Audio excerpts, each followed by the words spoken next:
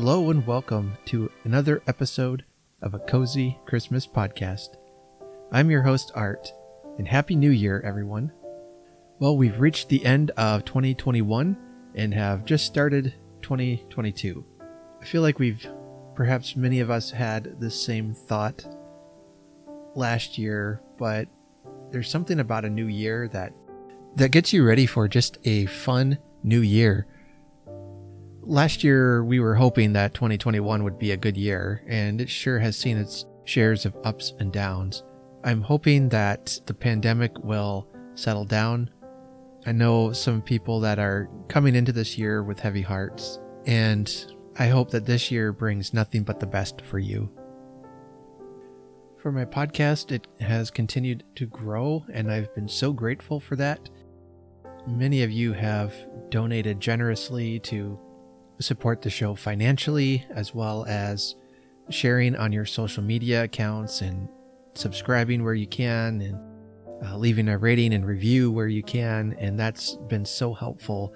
People continue to find the show, and it's because of you folks getting the word out. Of all the things that I am most thankful for this year, the interaction I've had with you, my listeners, and this wonderful community has just meant the most to me. So thank you for that. I sure had some fun episodes this year, and I like to always look at the stats. I think stats are really interesting. So my most downloaded episode this year is the one from October 31st called "Is That You, Santa Claus?" I'm not entirely sure why, to be honest. I didn't have any guests on that episode. I shared a listener memory, and then I read the story "Old Father Christmas" by Juliana Horatia Ewing. And then again, that tells the story of two small children who think a local elderly man they meet near their house might just be Father Christmas or Santa Claus. But I love that story, and I'm really grateful that's the episode that everyone downloaded the most this year. Coming in a close second was the first part of A Christmas Carol that I read during the month of December, and I am really thankful for that, for people jumping in and listening to that story, and I hope you enjoyed it. All 5 parts are now out, and you can listen to those on the podcast feed. And then the third most downloaded episode from this year is the episode entitled "The Most Precious Gift is the Time We Have with Each Other." And on that one, I share a listener memory again from Katie, who shares a memory of spending Christmas 2010 with her niece who had leukemia. I also interviewed author Ed Daly on that episode and shared some tips about how to celebrate the holidays after a loved one has passed away. And I've actually gotten quite a bit of feedback from that show, all positive. And I'm very grateful for that. I'm glad that has resonated with people who might be hurting this time of year. So thank you again just for everyone for listening, for subscribing, for being a part of this community. And I say it all the time, but I just cannot wait for what's to come. So here's what I would love to do. If you have been listening this year and have enjoyed it, if you have made a donation, if you have bought something through the Etsy store or left a rating and review, if you just think you have an opinion, I don't know. I want to hear from you, from the listeners. Give me some topic ideas for this coming year. Please let me know. You can email me at cozychristmaspodcast@gmail.com, or you can find me on any of the social medias, Facebook, Twitter, TikTok, Instagram. I'm on all those. I would love to hear from you what you would like me to cover this coming year. So you can give me a topic idea that, such as one of your favorite books or a favorite movie you have, or some music you want me to talk about. A holiday tradition, I can talk about that. Also, if there's an old Christmas story that you would like me to read on the podcast that I may not have been aware of, let me know about that. And I would be happy to read that for you on the podcast. What I'm hoping for is to be able to involve you more in the community and in the planning of these episodes. So I'd love to hear from you, as well as sharing with me your favorite Christmas memories or traditions. I want to, of course, keep doing that, but this will be a further way that you all can have a bigger part in the episodes that are to come. And so I'm really looking forward to hearing from you about this, because I have things I like and I like to talk about and all that. But sometimes it's good to branch out a bit and get some more opinions in. But not to worry if nobody writes in. I've got plenty to talk about between here and next Christmas. But I just thought it'd be fun to open up the process to you all and see what you have and see what you're thinking you'd like me to cover. Now, there's going to be another way we can help continue to build our community and give us opportunities to talk about things. And I came up with a cozy Christmas book reading challenge. I've got 12 reading prompts for us to read throughout the year, one for every month. So we're going to start this month with January. Okay, so what I did is I wrote out 12 different Christmas movies or stories that not necessarily are my favorites, but they reflect many of your favorites. And then I came up with a reading prompt based on that movie title. Let me read you these prompts in these challenges. And each month we're going to tackle one of these prompts.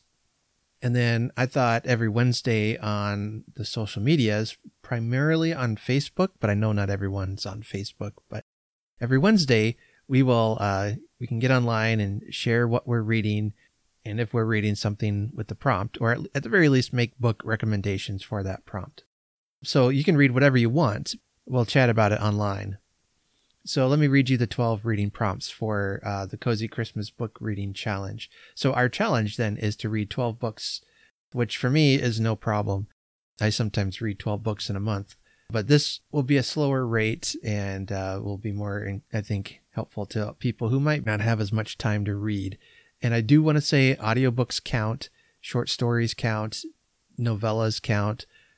As long as you're reading something, I think is the point of this. So anyway, here's the prompts. First of all is the Santa Claus. Read a book about family. The second prompt is the Grinch. Read a book that involves a redemption of an unlikable main character. The third reading prompt is Home Alone. Read a book where the main character has to overcome challenges on his own or on her own. Reading prompt 4 is the Hallmark Christmas Challenge. Read a cozy story. It could be a cozy mystery. It could be a cozy romance, a rom-com, something that to you just says cozy. Number 5 is A Christmas Story.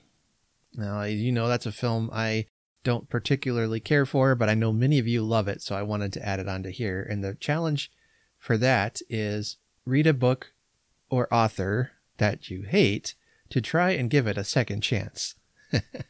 Now, that has little to do with the story and more to do with my relationship to that story, but I couldn't resist.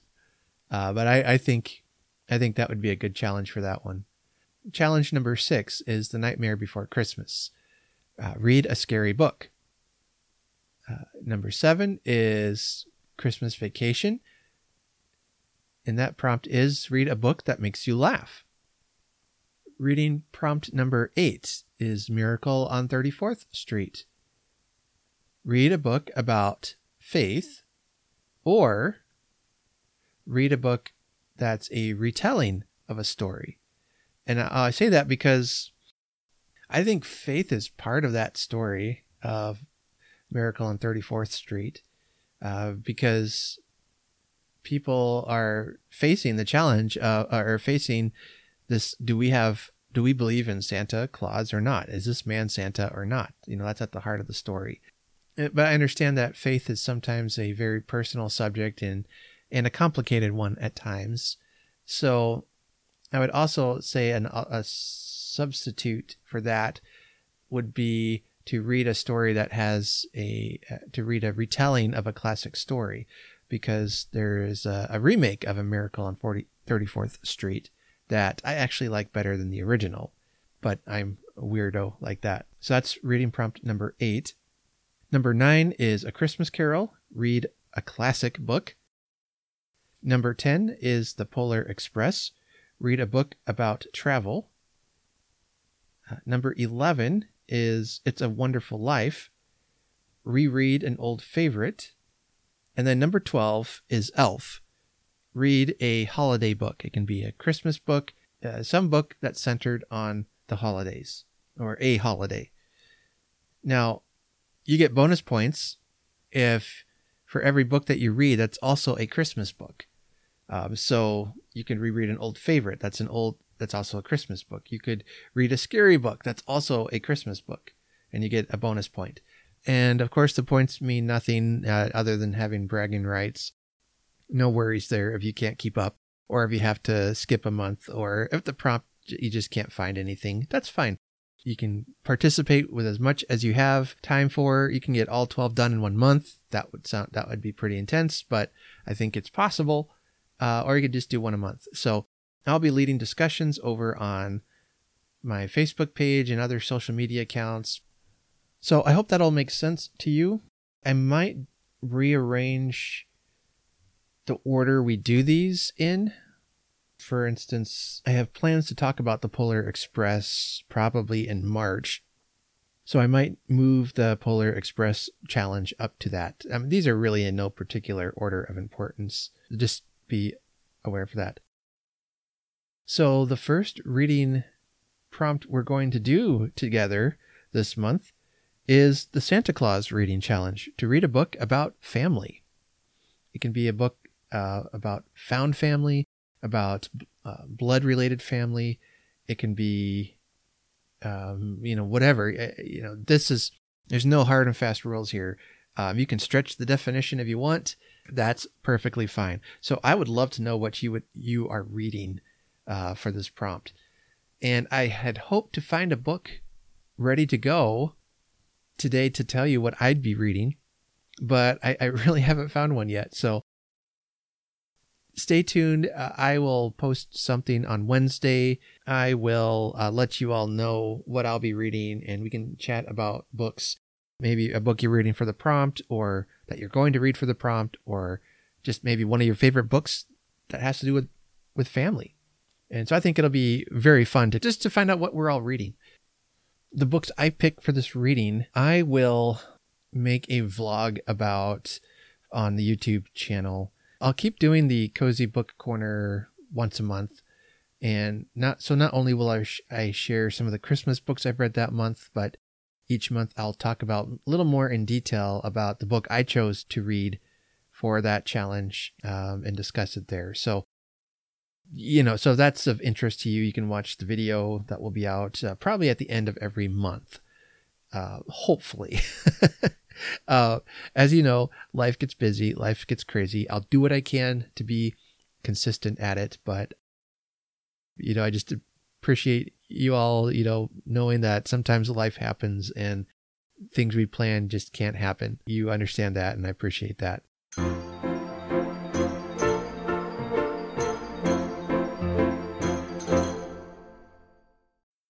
For the story today, I wanted to end the year with another Charles Dickens story. This one is more of a reflection. I love our Christmas tree.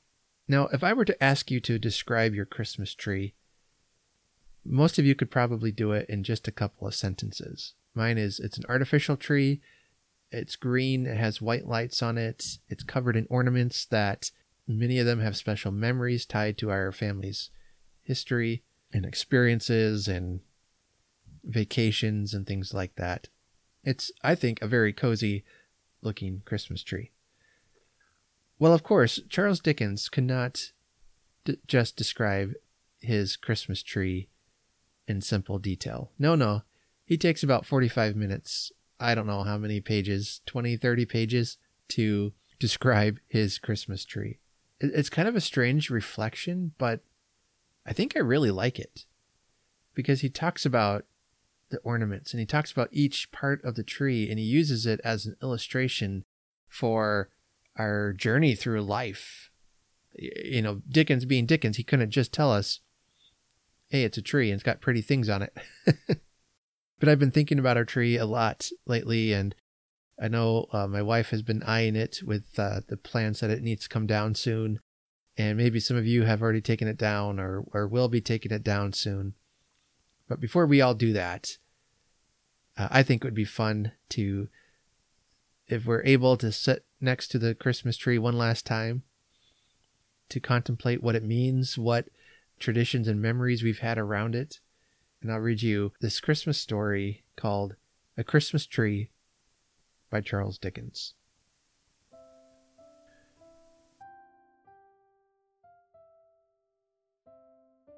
First published in 1850.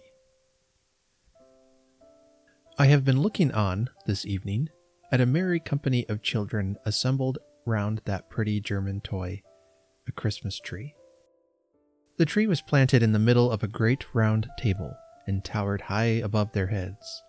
It was brilliantly lighted by a multitude of little tapers, and everywhere sparkled and glittered with bright objects.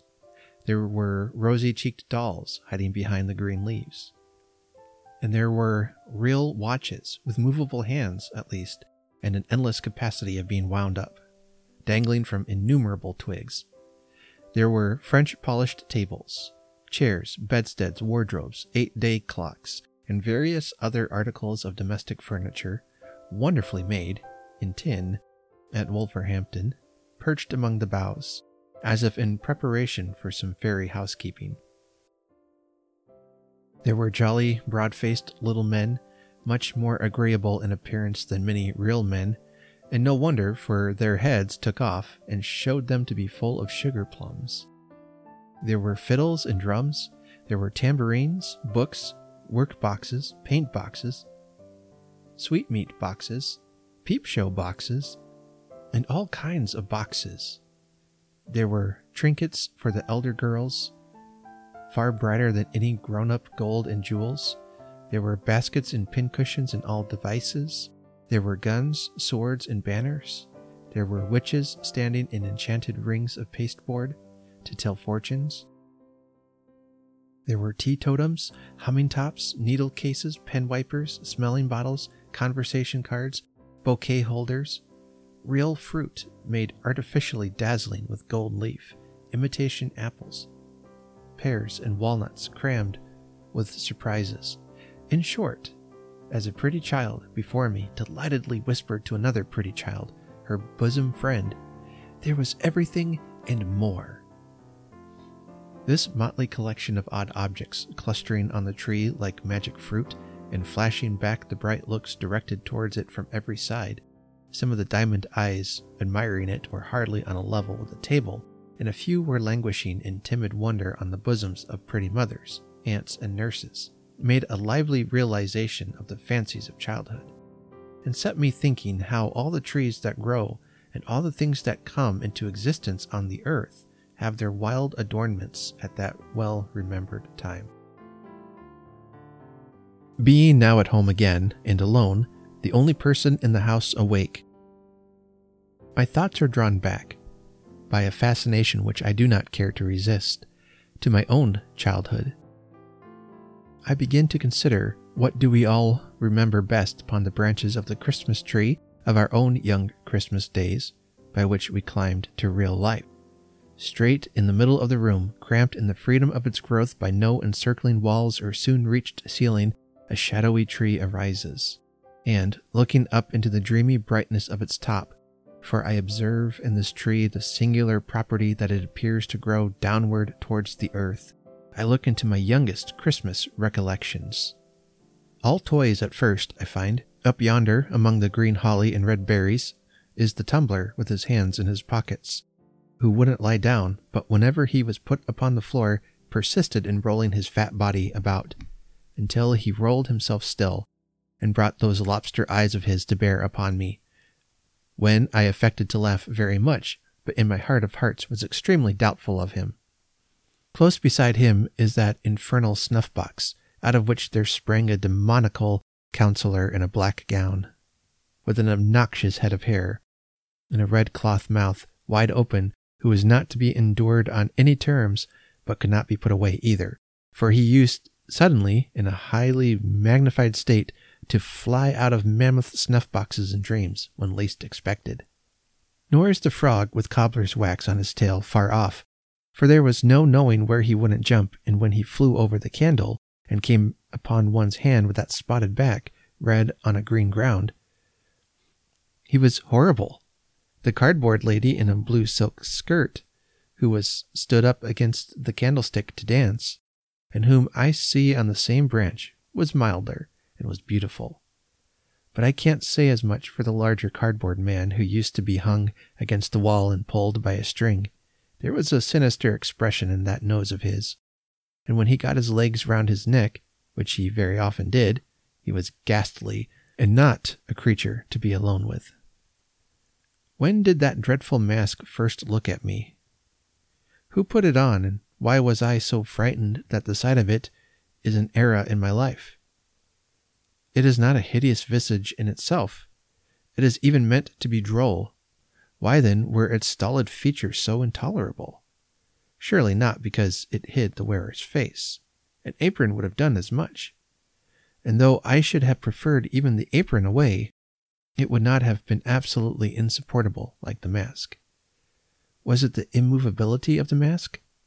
The doll's face was immovable, but I was not afraid of her. Perhaps that fixed and set change coming over a real face infused into my quickened heart some remote suggestion and dread of the universal change that is to come on every face, and make it still? Nothing reconciled me to it. No drummers from whom proceeded a melancholy chirping on the turning of a handle. No regiment of soldiers with a mute band taken out of a box and fitted, one by one, upon a stiff and lazy little set of lazy tongs. No old woman made of wires in a brown paper composition, cutting up a pie for 2 small children, could give me a permanent comfort for a long time. Nor was it any satisfaction to be shown the mask, and see that it was made of paper, or to have it locked up and be assured that no one wore it. The mere recollection of that fixed face, the mere knowledge of its existence anywhere, was sufficient to awake me in the night, all perspiration and horror, with, "Oh, I know what's coming! Oh, the mask!" I never wondered what the dear old donkey with the panniers, there he is, was made of, then. His hide was real to the touch, I recollect, and the great black horse with the round red spots all over him, the horse that I could even get upon, I never wondered what had brought him to that strange condition, or thought that such a horse was not commonly seen at Newmarket. The 4 horses of no color, next to him, that went into the wagon of cheeses, and could be taken out and stabled under the piano, appear to have bits of fur tippet for their tails, and other bits for their manes, and to stand on pegs instead of legs. But it was not so when they were brought home for a Christmas present. They were all right then, neither was their harness unceremoniously nailed into their chests, as appears to be the case now. The tinkling works of the music cart, I did find out, to be made of quill, toothpicks, and wire. And I always thought that little tumbler in his shirt sleeves, perpetually swarming up one side of a wooden frame and coming down head foremost on the other, rather a weak-minded person, though good-natured. But the Jacob's ladder, next to him, made of little squares of red wood that went flapping and clattering over one another, each developing a different picture, and the whole enlivened by small bells, was a mighty marvel and a great delight. Oh, the doll's house, of which I was not proprietor, but where I visited. I don't admire the Houses of Parliament half so much as that stone-fronted mansion with real glass windows and doorsteps and a real balcony, greener than I ever see now, except at watering places, and even they afford but a poor imitation. And though it did open all at once, the entire front house, which was a blow, I admit, as cancelling the fiction of a staircase, it was but to shut it up again, and I could believe. Even open, there were 3 distinct rooms in it, a sitting room and bedroom elegantly furnished, best of all a kitchen with uncommonly soft fire irons, a plentiful assortment of diminutive utensils. Oh, the warming pan, and a tin man cook in a profile who was always going to fry 2 fish. What Barmecide justice have I done to the noble feasts wherein the set of wooden platters figured, each with its own peculiar delicacy, as a ham or turkey glued tight onto it and garnished with something green, which I recollect as moss. Could all the temperance societies of these latter days, united, give me such a tea-drinking as I have had through the means of yonder little set of blue crockery, which really would hold liquid, it ran out of the small wooden cask, I recollect, and tasted of matches, and which made tea nectar. And of the 2 legs of the ineffectual little sugar tongs did tumble over one another and want purpose like Punch's hands. What does it matter?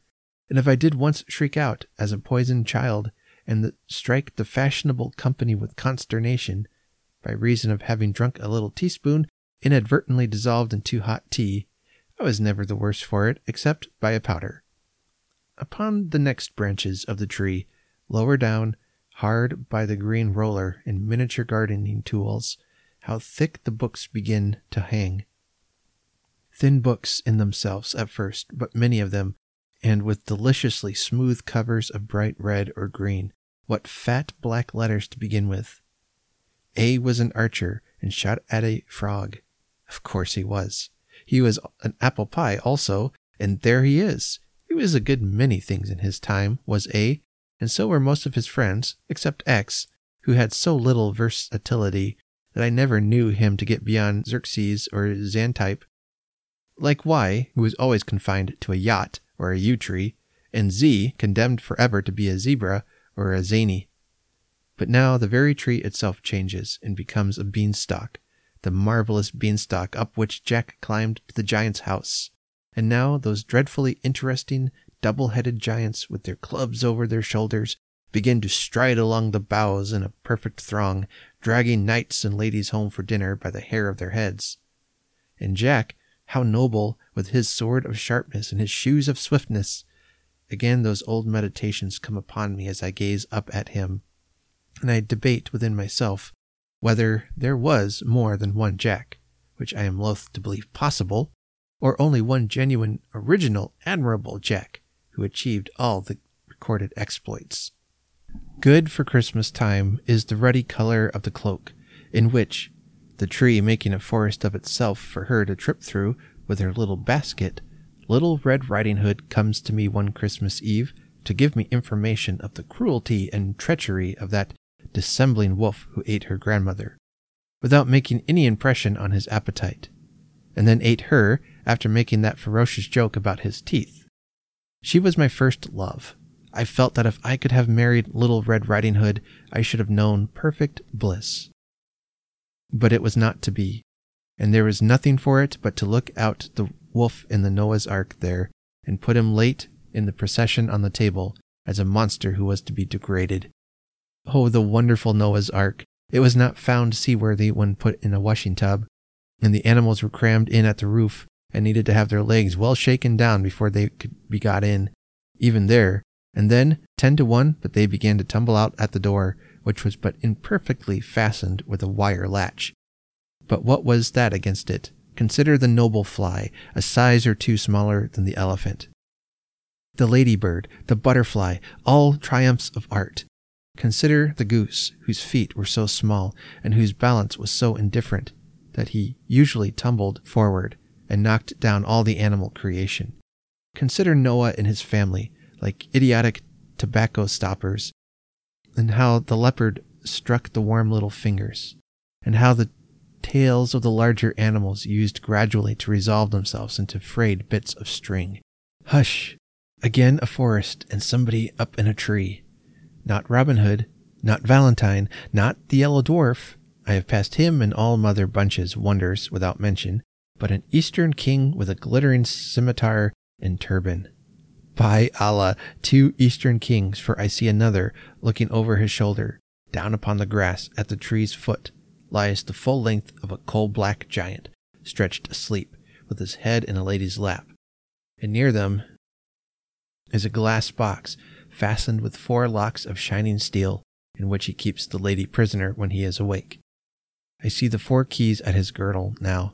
The lady makes signs to the 2 kings in the tree, who softly descend. It is the setting in of the bright Arabian Nights. Oh, now all common things become uncommon and enchanted to me. All lamps are wonderful. All rings are talismans. Common flower pots are full of treasure, with a little earth scattered on the top. Trees are for Ali Baba to hide in. Beefsteaks are to throw down into the valley of diamonds, that the precious stones may stick to them, and be carried by the eagles to their nests, whence the traders, with loud cries, will scare them.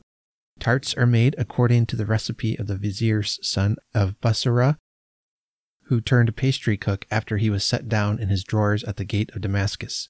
Cobblers are all Mustafas, and in the habit of sewing up people cut into 4 pieces to whom they are taken blindfold. Any iron ring let into stone is the entrance to a cave which only waits for the magician, and the little fire and the necromancy that will make the earth shake. All the dates imported come from the same tree as that unlucky date, with whose shell the merchant knocked out the eye of the genie's invisible son. All olives are of the stock of that fresh fruit, concerning which the commander of the faithful overheard the boy conduct the fictitious trial of the fraudulent olive merchant. All apples are akin to the apple purchased, with 2 others, from the Sultan's gardener for 3 sequins, and which the tall servant stole from the child. All dogs are associated with the dog, really a transformed man, who jumped upon the baker's counter and put his paw on the piece of bad money. All rice recalls the rice which the awful lady, who is a ghoul, could only peck by grains because of her nightly feasts in the burial place. My very rocking horse, there he is with his nostrils turned completely inside out, indicative of blood, should have a peg in his neck, by virtue thereof to fly away with me, as the wooden horse did with the Prince of Persia in the sight of all his father's court. Yes, on every object that I recognize among those upper branches of my Christmas tree, I see this fairy light. When I wake in bed at daybreak on the cold, dark winter mornings, the white snow dimly beheld outside through the frost of the window pane, I hear Dinarzade, Sister, sister, if you are yet awake, I pray you finish the history of the young king of the Black Islands. Scheherazade replies, If my lord the Sultan will suffer me to live another day, sister, I will not only finish that, but tell you a more wonderful story yet. Then the gracious Sultan goes out, giving no orders for the execution, and we all 3 breathe again. At this height of my tree I begin to see, cowering among the leaves, it may be born of turkey, or of pudding, or mince pie, or of these many fancies, jumbled with Robinson Crusoe on his desert island, Philip Quarrel among the monkeys, Sandford and Merton with Mr. Barlow, Mother Bunch in the mask, or it may be the result of indigestion assisted by imagination and over-doctoring, a prodigious nightmare. It is so exceedingly indistinct that I don't know why it's frightful, but I know it is.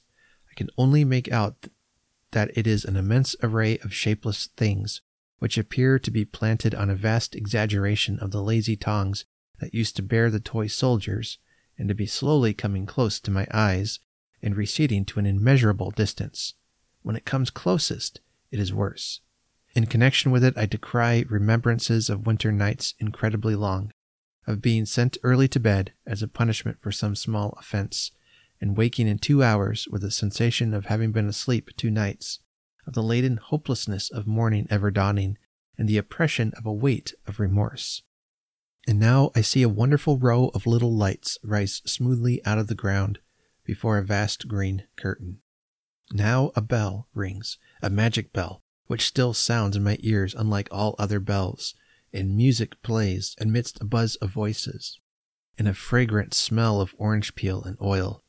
Anon the magic bell commands the music to cease, and the great green curtain rolls itself up majestically, and the play begins.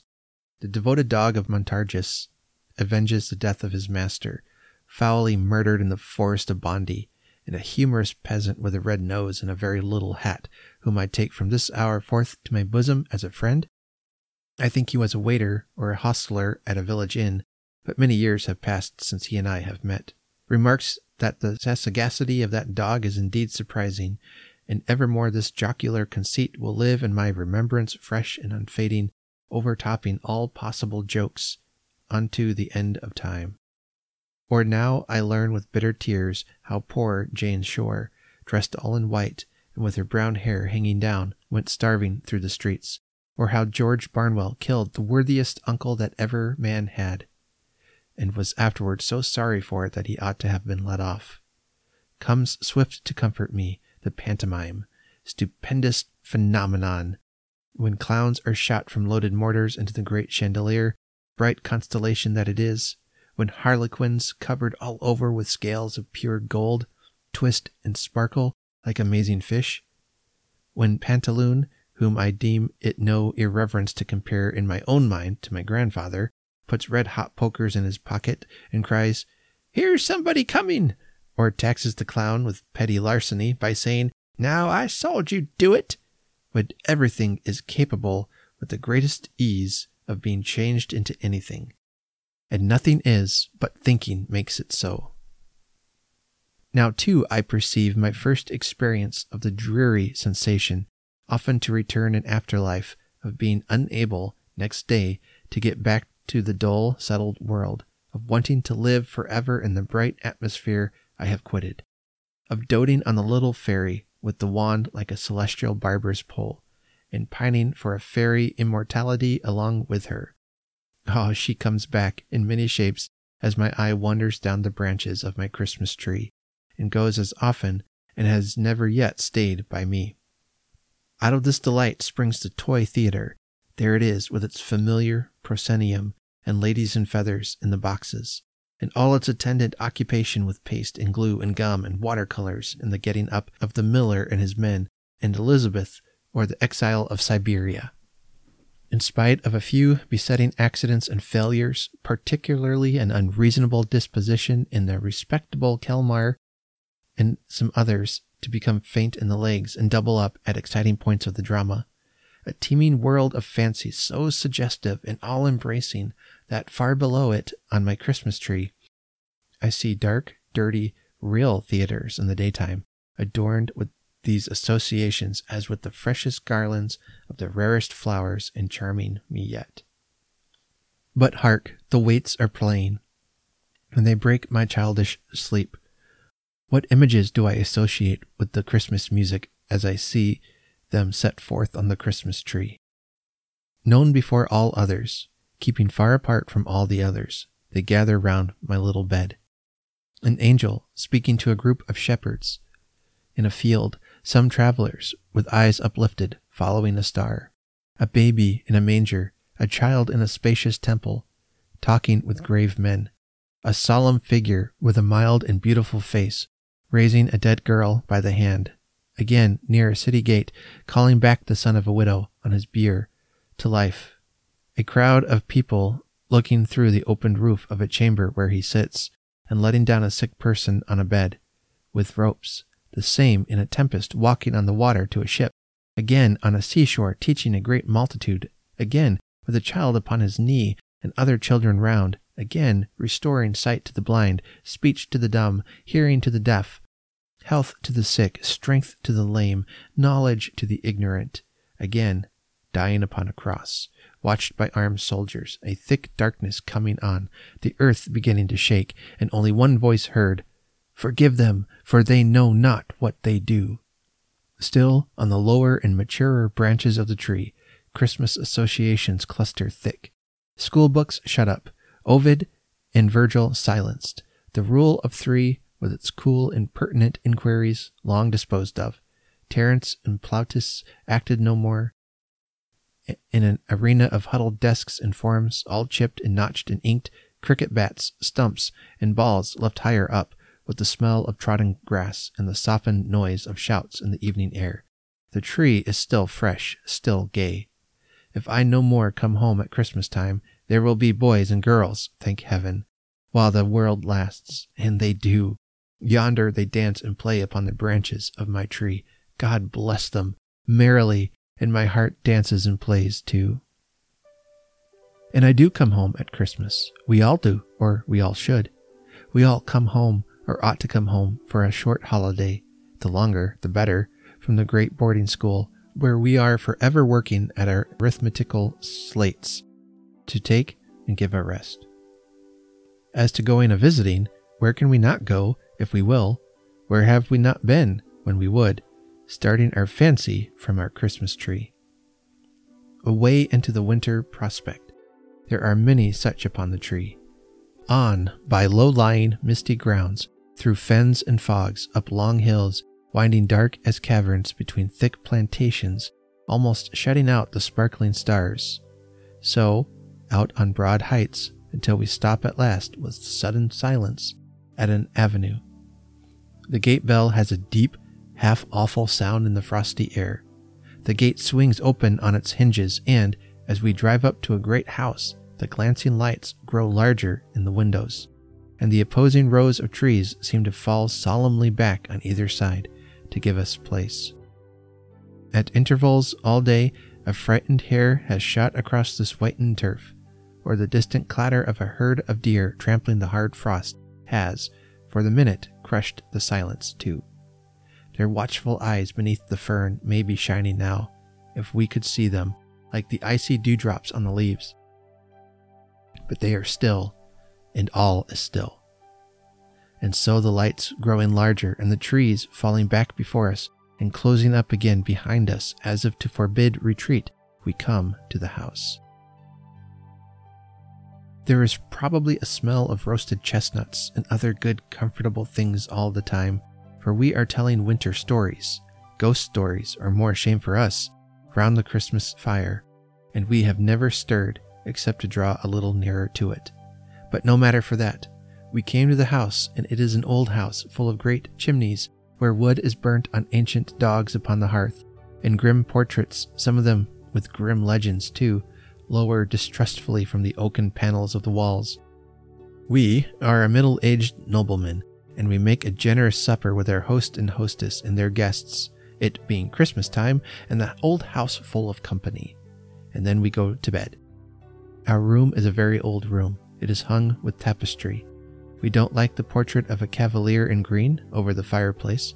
There are great black beams in the ceiling, and there is a great black bedstead supported at the foot by two great black figures, who seem to have come off a couple of tombs in the old baronial church in the park, for our particular accommodation. But we are not a superstitious nobleman, and we don't mind. Well, we dismiss our servant, lock the door, and sit before the fire in our dressing gown, musing about a great many things. At length, we go to bed. Well, we can't sleep. We toss and tumble and can't sleep. The embers on the hearth burn fitfully and make the room look ghostly. We can't help peeping out over the counterpane at the two black figures and the cavalier, that wicked-looking cavalier in green. In the flickering light, they seem to advance and retire, which, though we are not by any means a superstitious nobleman, is not agreeable. Well, we get nervous, more and more nervous. We say, "This is very foolish, but we can't stand this. We'll pretend to be ill and knock up somebody." Well, we are just going to do it, when the locked door opens and there comes in a young woman, deadly pale and with long fair hair, who glides to the fire and sits down in the chair we have left there, wringing her hands. Then we notice that her clothes are wet. Our tongue cleaves to the roof of our mouth and we can't speak. But we observe her accurately. Her clothes are wet. Her long hair is dabbled with moist mud. She is dressed in the fashion of 200 years ago, and she has at her girdle a bunch of rusty keys. Well, there she sits, and we can't even faint, we are in such a state about it. Presently, she gets up and tries all the locks in the room with the rusty keys, which won't fit one of them. Then she fixes her eyes on the portrait of the cavalier in green and says in a low, terrible voice, "The stags know it." After that, she wrings her hands again, passes the bedside, and goes out at the door. We hurry on our dressing gown, seize our pistols. We always travel with pistols, and are following when we find the door locked. We turn the key, look out into the dark gallery. No one there. We wander away and try to find our servant. Can't be done. We pace the gallery till daybreak and then return to our deserted room, fall asleep, and are awakened by our servant, nothing ever haunts him, and the shining sun. Well, we make a wretched breakfast, and all the company say we look queer. After breakfast, we go over the house with our host, and then we take him to the portrait of the Cavalier in green, and then it all comes out. He was false to a young housekeeper once attached to that family, and famous for her beauty, who drowned herself in a pond, and whose body was discovered after a long time, because the stags refused to drink of the water. Since which, it has been whispered that she traverses the house at midnight, but goes especially to that room where the Cavalier in green was wont to sleep, trying the old locks with the rusty keys. Well, we tell our host of what we have seen, and a shade comes over his features, and he begs it may be hushed up, and so it is. But it's all true, and we said so before we died. We are dead now, to many responsible people. There is no end to the old houses, with resounding galleries and dismal state bedchambers and haunted wings shut up for many years, through which we may ramble, with an agreeable creeping up our back, and encounter any number of ghosts. But it is worthy of remark, perhaps, reducible to a very few general types and classes, for ghosts have little originality, and walk in a beaten track. Thus it comes to pass that a certain room in a certain old hall, where a certain bad lord, baronet, knight, or gentleman shot himself, has certain planks in the floor from which the blood will not be taken out. You may scrape and scrape as the present owner has done, or plane and plane as his father did, or scrub and scrub as his grandfather did, or burn and burn with strong acids as his great-grandfather did. But there the blood will still be, no redder and no paler, no more and no less, always just the same. Thus, in such another house there is a haunted door that never will keep open, or another door that never will keep shut, or a haunted sound of a spinning wheel, or a hammer, or a footstep, or a cry, or a sigh, or a horse's tramp, or the rattling of a chain. Or else there is a turret clock, which, at the midnight hour, strikes 13 when the head of the family is going to die, or a shadowy, immovable black carriage, which at such a time is always seen by somebody waiting near the great gates in the stable yard. Or thus it came to pass how Lady Mary went to pay a visit at a large wild house in the Scottish Highlands, and being fatigued with her long journey, retired to bed early, and innocently said next morning at the breakfast table, "How odd to have so late a party last night in this remote place, and not to tell me of it before I went to bed." Then every one asked Lady Mary what she meant. Then Lady Mary replied, "Why, all night long the carriages were driving round and round the terrace, underneath my window." Then the owner of the house turned pale, and so did his lady, and Charles MacDoodle of Macdoodle signed to Lady Mary to say no more, and everyone was silent. After breakfast, Charles MacDoodle told Lady Mary that it was a tradition in the family that those rumbling carriages on the terrace betokened death. And so it proved, for, 2 months afterward, the lady of the mansion died. And Lady Mary, who was a maid of honor at court, often told this story to the old Queen Charlotte, by this token that the old king always said, "Eh? What? Ghosts? No such thing, no such thing!" and never left off saying so until he went to bed. Or a friend of somebody's whom most of us know, when he was a young man at college, had a particular friend with whom he made the compact that, if it were possible for the spirit to return to this earth after its separation from the body, he of the twain who first died should reappear to the other. In course of time this compact was forgotten by our friend, the two young men having progressed in life and taken diverging paths that were wide asunder. But one night, many years afterwards, our friend being in the north of England, and staying for the night in an inn on the Yorkshire moors, happened to look out of bed, and there, in the moonlight, leaning on a bureau near the window, steadfastly regarding him, saw his old college friend. The appearance being solemnly addressed, replied in a kind of whisper, but very audibly, "Do not come near me. I am dead. I am here to redeem my promise. I come from another world, but may not disclose its secrets." Then the whole form, becoming paler, melted, as it were, into the moonlight and faded away. Or there was the daughter of the first occupier of the picturesque Elizabethan house, so famous in our neighborhood. You have heard about her. No? Why, she went out one summer evening at twilight, when she was a beautiful girl, just 17 years of age, to gather flowers in the garden, and presently came running, terrified, into the hall to her father, saying, "Oh, dear father, I have met myself." He took her in his arms and told her it was fancy, but she said, "Oh, no, I met myself in the broad walk, and I was pale and gathering withered flowers, and I turned my head and held them up."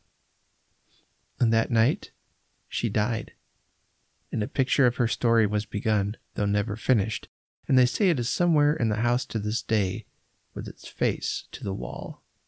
Or the uncle of my brother's wife was riding home on horseback one mellow evening at sunset, when, in a green lane close to his own house, he saw a man standing before him in the very center of a narrow way. "Why does that man in the cloak stand there?" he thought. "Does he want me to ride over him?" But the figure never moved. He felt a strange sensation at seeing it so still, but slackened his trot and rode forward. When he was so close to it as almost to touch it with his stirrup, his horse shied, and the figure glided up the bank in a curious, unearthly manner, backward and without seeming to use its feet, and was gone. The uncle of my brother's wife, exclaiming, "Good heavens, it's my cousin Harry from Bombay," put spurs to his horse, which was suddenly in a profuse sweat, and wondering at such strange behavior, dashed round to the front of his house. There he saw the same figure, just passing in at the long French window of the drawing-room, opening on the ground. He threw his bridle to a servant and hastened in after it. His sister was sitting there alone. "Alice, where's my cousin Harry?" "Your cousin Harry, John?" "Yes, from Bombay. I met him in the lane just now and saw him enter here this instant." Not a creature had been seen by anyone, and in that hour and minute, as it afterwards appeared, this cousin died in India.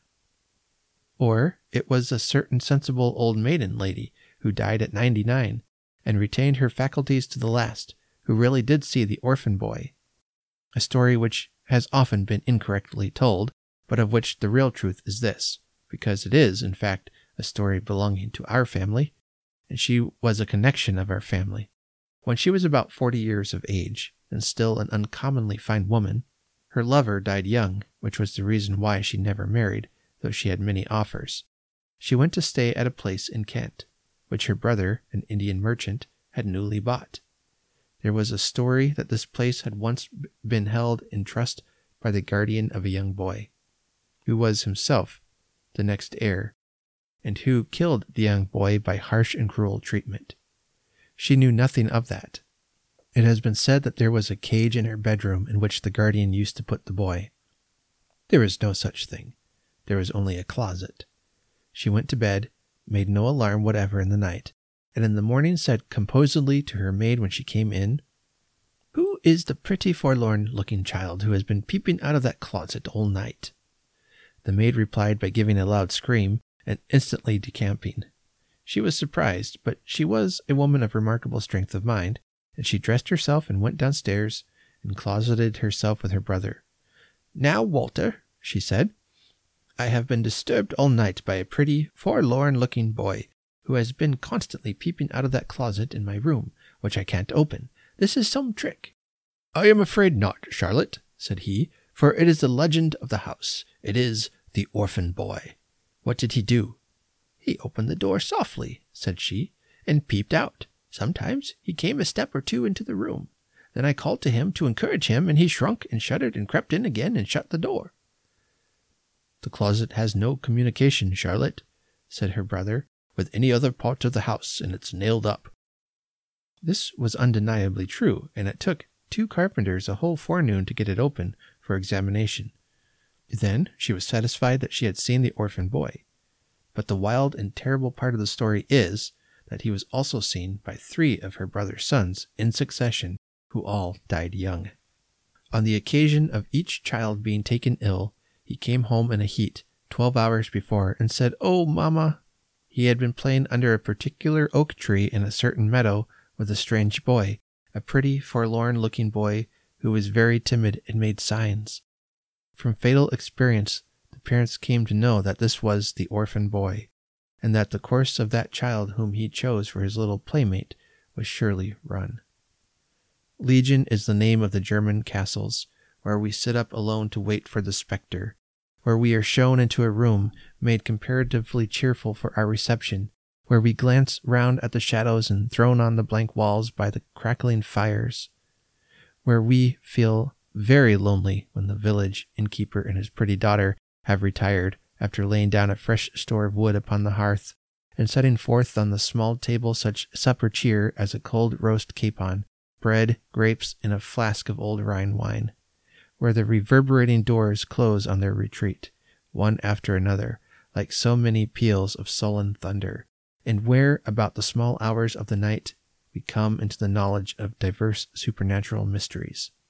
Legion is the name of the haunted German students, in whose society we draw yet nearer to the fire, while the schoolboy in the corner opens his eyes wide and round and flies off the footstool he has chosen for his seat. When the door accidentally blows open, vast is the crop of such fruit shining on our Christmas tree, in blossom almost at the very top, ripening all down the boughs. Among the later toys and fancies hanging there, as idle often and less pure, be the images once associated with the sweet old waits, the softened music in the night, ever unalterable. Encircled by the social thoughts of Christmas time, still let the benign figure of my childhood stand unchanged.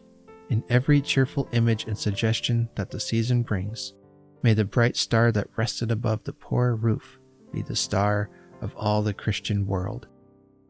A moment's pause, O vanishing tree, of which the lower boughs are dark to me as yet.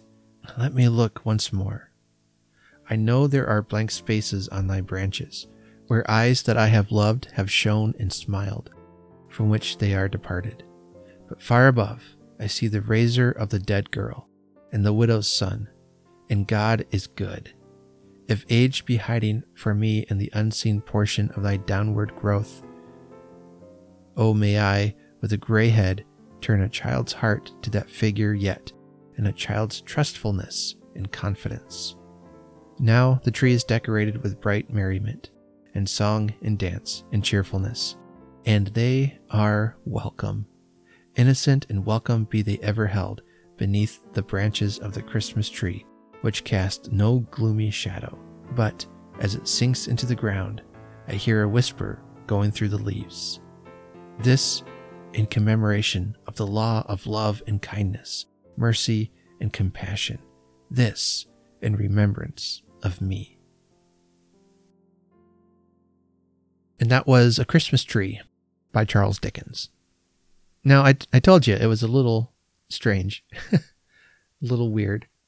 As near as I can figure, and I've read the story a couple times now over the years, that Dickens is reflecting on his Christmas tree and the toys that hang on it and the lights, and his memory begins to wander over his Christmases past. The toys that would have been on it when he was a kid, the toys that he has vivid memories of. And as his eyes go up the tree, he thinks then of the next stage of his life when he would get books as presents, and he thinks about some of the books and stories that had an important part in his young life. Those of you who have read the Arabian Nights or the 1001 Nights or might be familiar with some of the stories that he alludes to. His eyes continue to travel up, and he then reflects on the ghost stories he may have heard at Christmas time as they sit around the hearth and share scary ghost stories at the Christmas time of year, which is what they did back then. And so then he shares some of those creepy ghost stories that he heard, and then ends with reflecting on memories of those who have passed. And all of this is done like this, and his eyes go to the star, perhaps the star on top, and what that represents, and all of this is to be done in remembrance of me. Well, who's the me of that story? I think Jesus. I'm not entirely positive on that note, although the text does have the me capitalized, which could be then it is referring to Jesus, but I don't know. I think it's an interesting piece of literature. And what I like about this story is how the Christmas tree can remind us of things. Perhaps they do remind us of Jesus and of the story of his birth. But perhaps it also reminds us of our family, of our friends, of stories from when we were kids, of our favorite stories, of the toys, of the books, of the time spent with family that has impacted us. This is what I love about our Christmas tree, that it reflects, like a scrapbook, our life, the vacations we've taken, the memories we've shared, the accomplishments we've achieved during the year. And it's so fun to decorate. And even when we undecorate it, it's like we're putting those memories away for the year, and we'll bring them out again. One of the things that makes Christmas so powerful is the stories behind it, the memories we make during it. Well, I hope this year that you have had a wonderful Christmas season, full of happy memories, joyful reunions, and time to reflect on why you celebrate. For whatever reason you do. I hope that you're able to do these things. That's part of what makes Christmas so fun.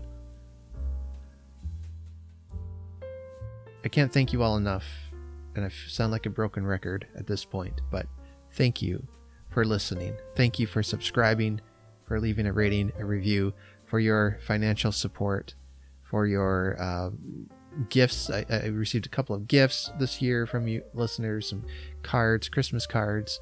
It's just been wonderful. So I'm looking forward to continuing to build this community. So we'll be back with the beginning of season 3 on January 24th. So not too long of a break here between episodes. I thought about going longer, but I just couldn't wait. So January 24th, we'll be back, if not sooner, with the premiere of season 3. If you have a Christmas memory or tradition you want to share, or a topic you'd love to hear me cover in an upcoming episode, let me know. Reach out to me at cozychristmaspodcast@gmail.com. Remember to find a book to read that has to do with family. And let's talk about our favorite family-related books coming this Wednesday. We're going to start our Reading Wednesdays, and let's talk about what we're reading and what book you might pick for this reading prompt. And as always, be kind to each other and do good. Remember that there is nothing in the world so irresistibly contagious as laughter and good humor. So I hope you and your family have the merriest and happiest of New Year's. And I'll see you again in a couple of weeks. Take care.